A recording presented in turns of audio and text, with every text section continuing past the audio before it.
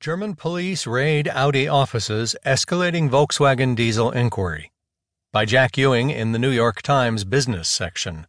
I'm Keith Sellen-Wright. A criminal investigation of Volkswagen's diesel fraud escalated on Wednesday after authorities in Germany searched offices of the automaker's Audi luxury car unit, threatening a crucial source of badly needed profit. The new Audi investigation by prosecutors in Munich, along with